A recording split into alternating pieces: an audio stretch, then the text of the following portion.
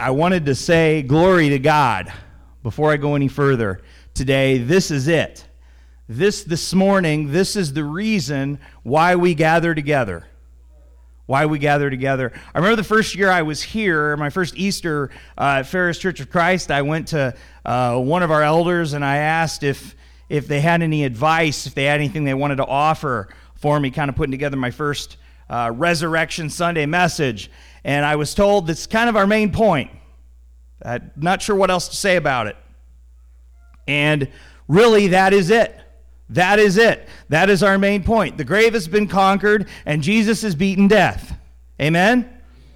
This is a day in which we gather for the whole purpose of offering something exclamatory.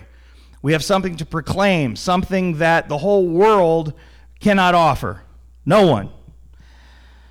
When I was a kid, I used to play a game with my older brother entitled Rock, Paper, Scissors. Anybody ever play Rock, Paper, Scissors? I can't play it right now. Not very good at it. Anybody out there knows how to play Rock, Paper, Scissors? Does anybody want to offer a demonstration? How do you play Rock, Paper, Scissors? Did you teach her that? I didn't teach her that. Who taught her that? Okay. This was not planned, ladies and gentlemen. Yeah, rock, paper, scissors. Did my brother teach you rock, paper, scissors? Okay. So it's my experience that it's all fun with rock, paper, scissors until someone sneaks in dynamite, right? And that kind of. But okay, so it's Hannah's fault. Okay.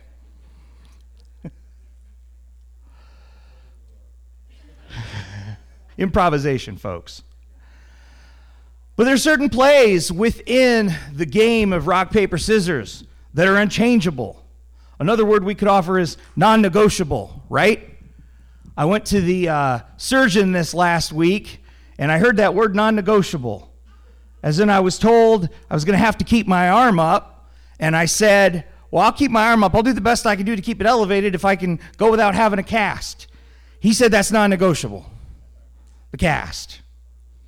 So I thought of that as I was putting this together. In rock, paper, scissors, there are certain things that are non-negotiable, right? We have paper. Paper covers that. That's what they're going to be doing for the flower. Paper covers rock, right? That's the way it works. Scissors cut paper. Rock smashes scissors. And if somebody happens to sneak in dynamite, that's when it gets interesting. That's like the wild card. But Jesus beats death. And that's non-negotiable. And that's the whole sermon. You can go home now. I'll talk a little longer. But Jesus' victory over death is unchangeable, is guaranteed. And we can celebrate a living Savior apart from everybody else because of rock, paper, scissors. All the wise men, all the traditions, all the prophets, all the philosophers, all the other so-called gods of this world pale in comparison. They don't even come close. There's something unique about Jesus Christ. The world recognizes this. In the original Greek language of our Bibles, the word for resurrection, this act by which Jesus actually physically, literally rose out of the grave 2,000 years ago. It's this word anastasis. One year I preached an entire message and talked about that for about 40 minutes. All about this word anastasis. There's a popular rock guitarist of which I'm a fan. His name is Trey Anastasio. This surname Anastasio is rooted in this Greek word anastasis. It's a word which comes up several times in the New Testament. And so it's a good thing that we discuss it. Matter of fact, in the Gospel of John, chapter 11, when Jesus says, verse 25, I'm the resurrection and the life, this Greek word anastasis is what we directly translate into the resurrection. 1 Corinthians 15:12, Revelation 20, verse 5, are a couple other places. There's actually around 40 other instances in the original Greek manuscripts in which anastasis, or a variation of this word, is used. There's your Greek lesson for the morning. You can't say it's all Greek to you now. Jesus didn't just appear to rise from the grave. Didn't just appear. Wasn't just smoke and mirrors. That's what sets him apart. He wasn't just resuscitated. That's a different word, different Greek word. He was resurrected. Because Jesus beat death, actually physically beat death, we who follow Christ, we have the hope that Jesus is exactly who he is claimed to be because of the resurrection. Now, everything leading up to the resurrection of Jesus was important too, and we don't want to dismiss it. But without Christ's victory over the grave, we may as well go home. I mean, the breakfast was good. And thank you for everyone that contributed. It was excellent, and I enjoyed it immensely. But none of it matters without the resurrection. None of it matters. We're just another group gathered somewhere doing something, could be because we all agree on a few things. Paul writes to the church in 1 Corinthians 15:14, if Christ has not been raised, then our preaching is in vain and your faith is in vain. The entire Christian faith hangs on Jesus beats death. C.S. Lewis said, to preach Christianity meant to the apostles, to Christ's immediate followers, to preach the resurrection. He goes on, the resurrection is the central theme in every Christian sermon reported in the book of Acts. The New Testament writers speak as if Christ's achievement in rising from the dead was the first event of its kind in the whole history of the universe. It was. You see, no one before Jesus, no one after Jesus has been able to claim the place of Jesus because Jesus beats death. Turn with me in your Bibles, please, again to Matthew chapter 28. We heard it this morning. We'll read through it again, verses 1 to 10. Matthew's account of that resurrection Sunday morning.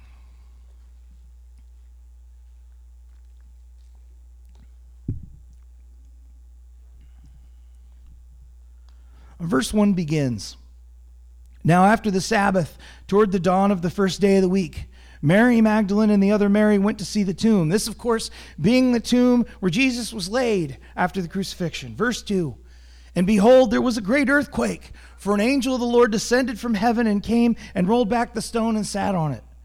His appearance was like lightning, and his clothing white as snow.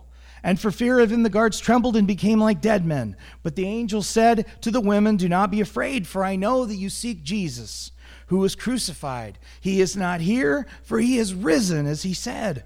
Come see the place where he lay. Then go quickly and tell his disciples that he is risen from the dead, and behold, he is going before you to Galilee. There you will see him. See, I have told you.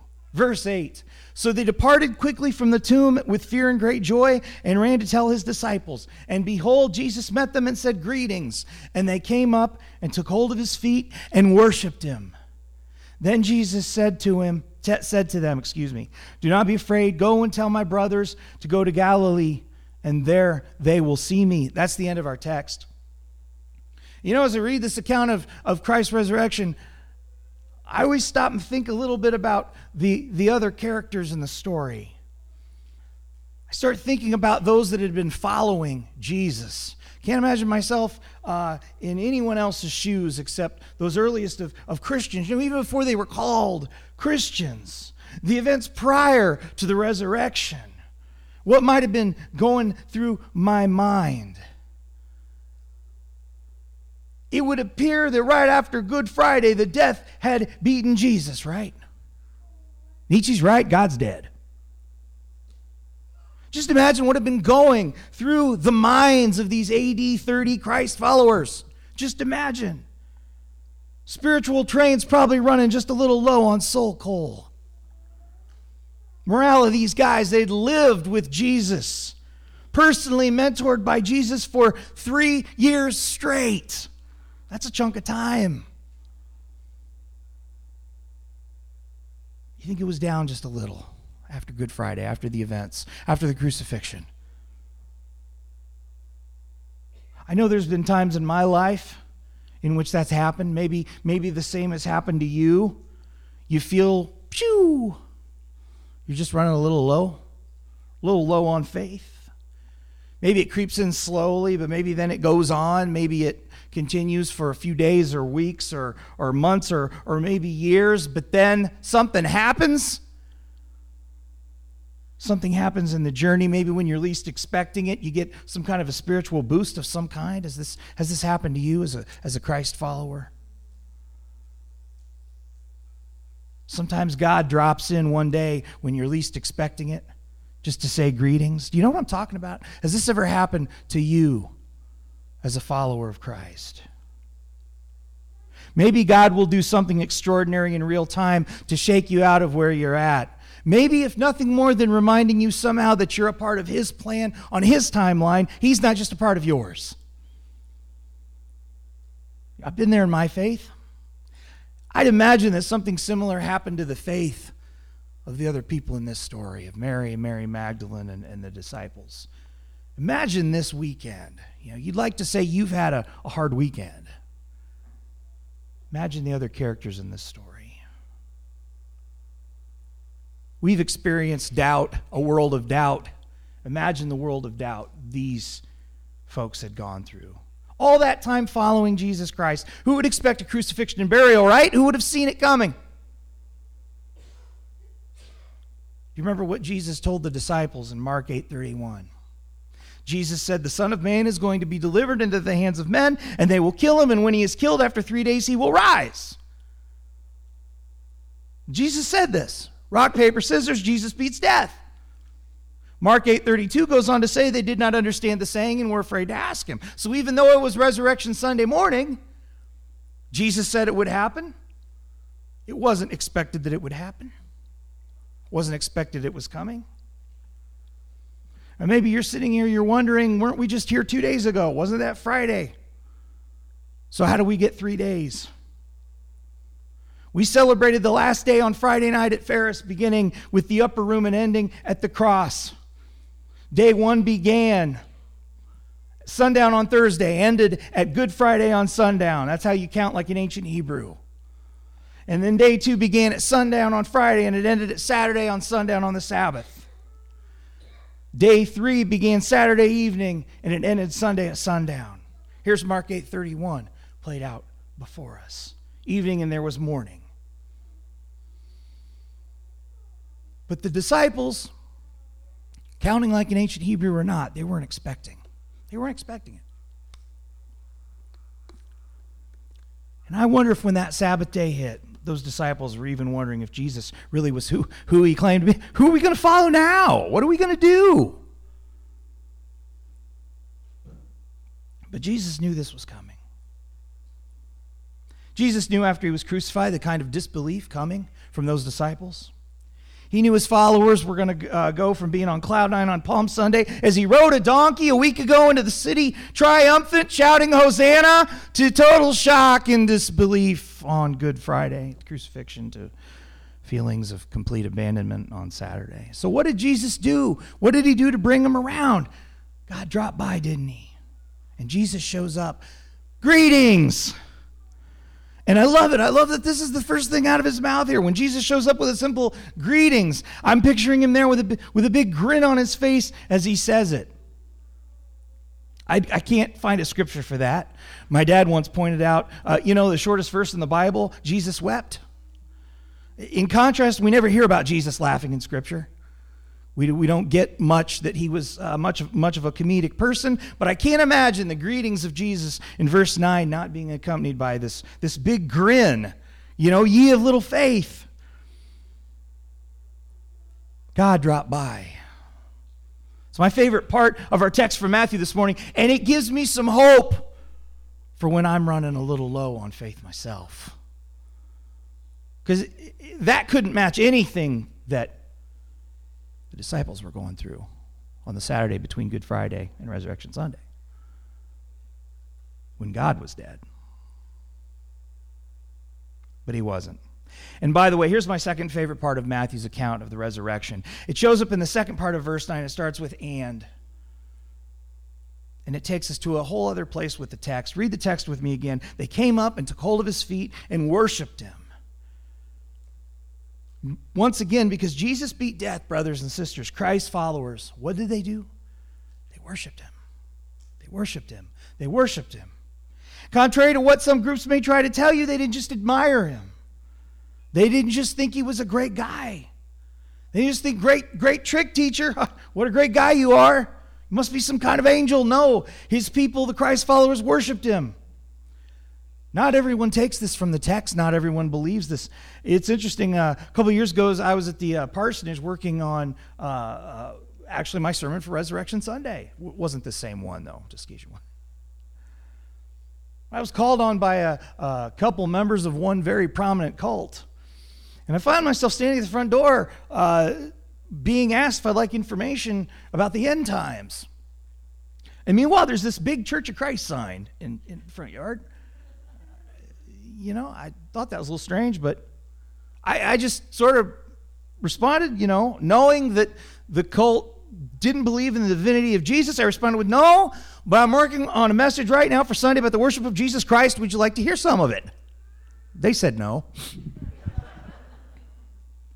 You've got to hand it to them, though. Not many people will break for a sign in the yard that, has a different group. But beating death is what proves Jesus to be divine. So that's what does it. What's the point otherwise? Scripture corroborates the proper response to the Son of Man, to follow like the disciples did. The ones the Bible says fell to his feet and worshiped. Because before Abraham was born, Jesus was the great I am, and Jesus proved it. This was how he proved it. Been plenty of would-be messiahs before and after and since, making plenty of claims about who they were. Usually on the planet somewhere, somebody says, I am he. But only Jesus of Nazareth actually, historically, has backed up his story with action. Good Friday, we say, we sing that song, we think about hallelujah for the cross, but we find the reason for the tune at the resurrection. Because rock, paper, scissors, and Jesus beats death. But there was nothing illusory about what God has done in real time. It's not meant to confuse us about God, but again, it gives us hope, doesn't it? It gives us hope right now in the present. The trials, the times when we're running low, gives us hope for the future. It doesn't have to end for us. Our God has walked in our shoes. He knows the way. I don't have anything holding me back as his follower. God, you don't know what it's like. Can't be said by any Christian. Let's take note of 4 little words Jesus says to us in verse 10 of our text. The same 4 little words the angel spoke in verse 5. Do not be afraid. Obviously, good advice for the disciples. Luke 24:37 says they thought they'd seen a ghost. But those 4 little words, do not be afraid, those are words that we need to hear today as well.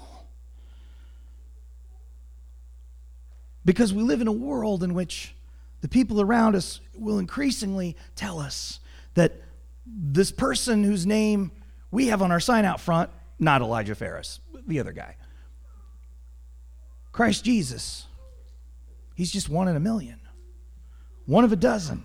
He's just a myth. He's just a carbon copy. We can look at Jesus, we can mock him like we do everyone else, and we want you to do the same.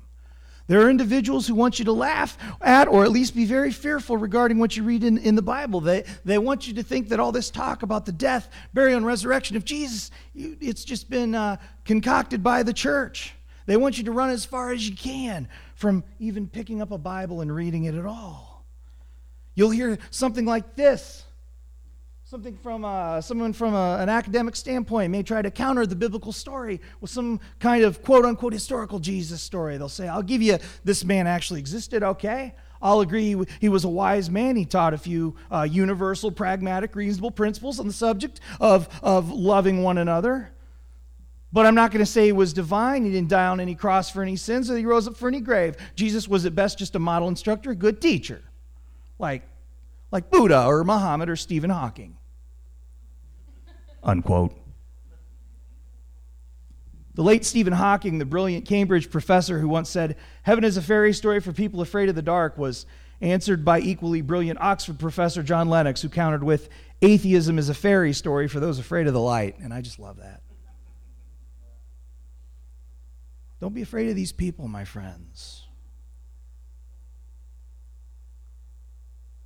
Do Christ followers have an advantage over Buddhist, Islamist, the Hawkingist? Hawkinesian? I'm not sure. I'll think on that some more. Not that I'm saying Christians are better people or that Christians have more value, but do we have an advantage? Absolutely. Jesus Christ has beat death. He's beat death. Not only has Jesus beat death to live again, Hebrews 7:25 says that Jesus, quote, lives to make intercession for his people. This is what he's doing right now. He was and is far more than just another moral or religious teacher. He was and is the giver of life. We've heard it said we can look for these other individuals, the living Buddha, and not find him. We can look for the living Muhammad and not find him. Stephen Hawking is no longer with us. Mary Baker Eddy, founder of the Christian Science religion, is still dead, and that's quite ironic because she taught that death doesn't exist. And the same thing goes for the guy that wrote the science fiction novels and invented the tin can machine so he could get a lot of money out of Tom Cruise and John Travolta. That guy's still dead. Jesus Christ has left behind an empty tomb. Still. And this means that we who are in Christ have the hope of leaving behind an empty tomb as well. 1 Corinthians 15:20. Here's the goodest news you'll ever hear because of Christ. Christians don't die. We don't die. And this is the gospel message that we pass on. And this is the whole reason we're here. If you're a skeptic this morning, maybe your skepticism has merit. Again, we've established the weight of the whole Christian religion does hang on whether or not Jesus beat death. And let's be honest, even the Jewish high priest at the time of Christ thought his followers might try to steal the body, right? Matthew 27:64. But as far as someone taking the body of Christ from the grave at the time, forget it. As far as an empty tomb, any sort of forgery going on here, it wasn't possible. And even secular historians would admit this conundrum. I've talked through this before, but I'd like to go through it again. One historian notes that as part of this burial proceedings, and maybe we forget this today, Christ's body was covered in 100 pounds of spice and body wrap. Now that's more cologne than the average teenage boy.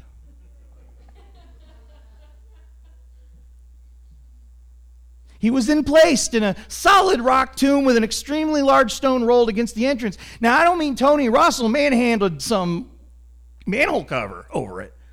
I mean the stone placed in front of the tomb came in the form of 2 tons of rock brought in by a lever system.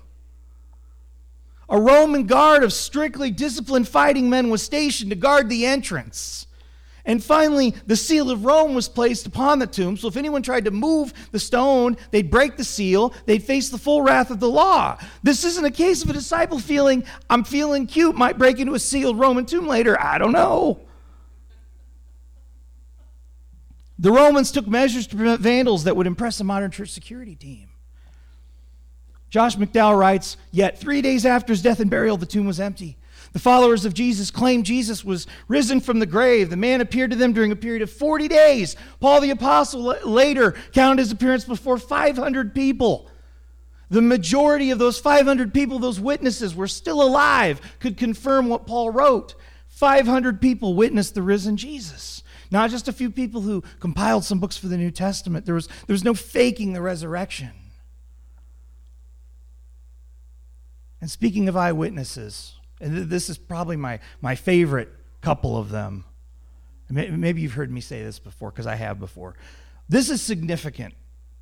Mary and Mary Magdalene gave their firsthand testimony first, and this was significant because first century Jewish and Roman cultures famously regarded testimony given by women as unsubstantial and insignificant. And I apologize, ladies, that's just the way it was. And so, as investigative journalist and former atheist Lee Strobel notes, perpetrators of a hoax in first century Judea wouldn't have asked these two to sign off. The only explanation of Mary and Mary Magdalene as witnesses to the risen Christ is that they witnessed the risen Jesus Christ.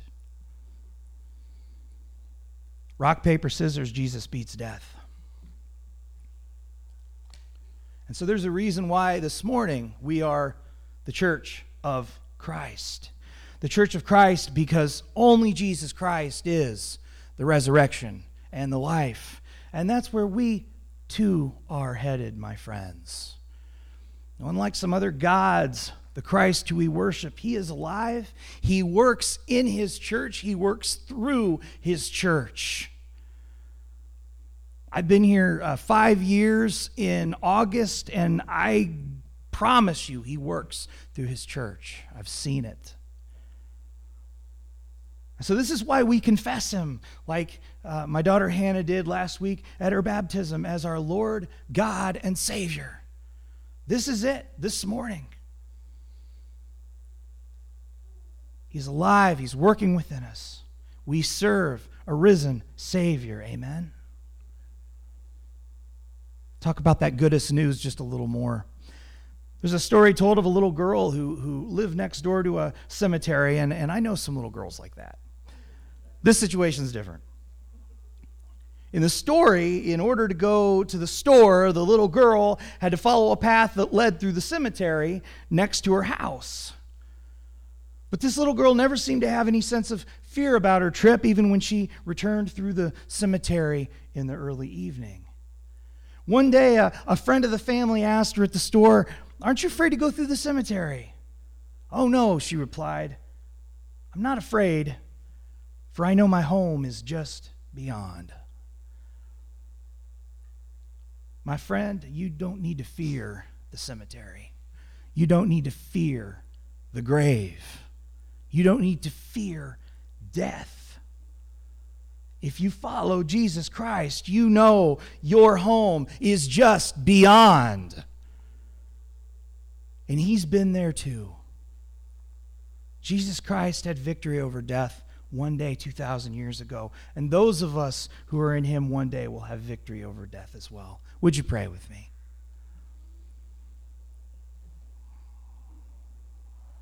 Oh Lord, today we come to you in celebration. We come to you, Lord, in declaration of something that your word has spoken to us for centuries about. Lord, we live in a world in which we're all looking for something. God, we're all looking for some way of spending our time, of filling our life, something to follow, some ideology to grab a hold of. We're all looking for answers. Lord, we know your word says you are the answer.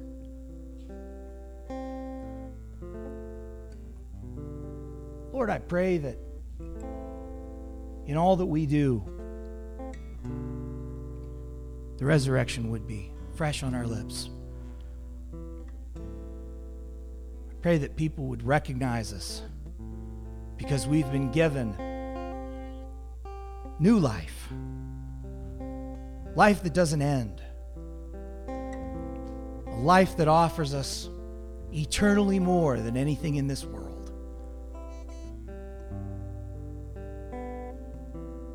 Lord, we know that what you've given to us is far, far more than just life after death, but it's eternal life. It's life that is abundant living, kingdom living, in which we receive the promises you've offered. We become a new people in you. Lord, your mercy and your grace, it goes far beyond anything we can understand. We sinned, we continue to sin, and yet you continue to love us. You've left heaven for us. You sacrificed everything for us so that we could spend eternity with you. And Lord, I just pray that as we go from this place on this Resurrection Sunday, that we would continue to bear that good news. Lord, we know that there's an alternative to the good news you've offered. And we don't want anyone to stay in that world. Help us, Lord. Help us to serve you, risen Savior, every day of our life. It is in that blessed holy name of Jesus Christ I pray these things. Amen.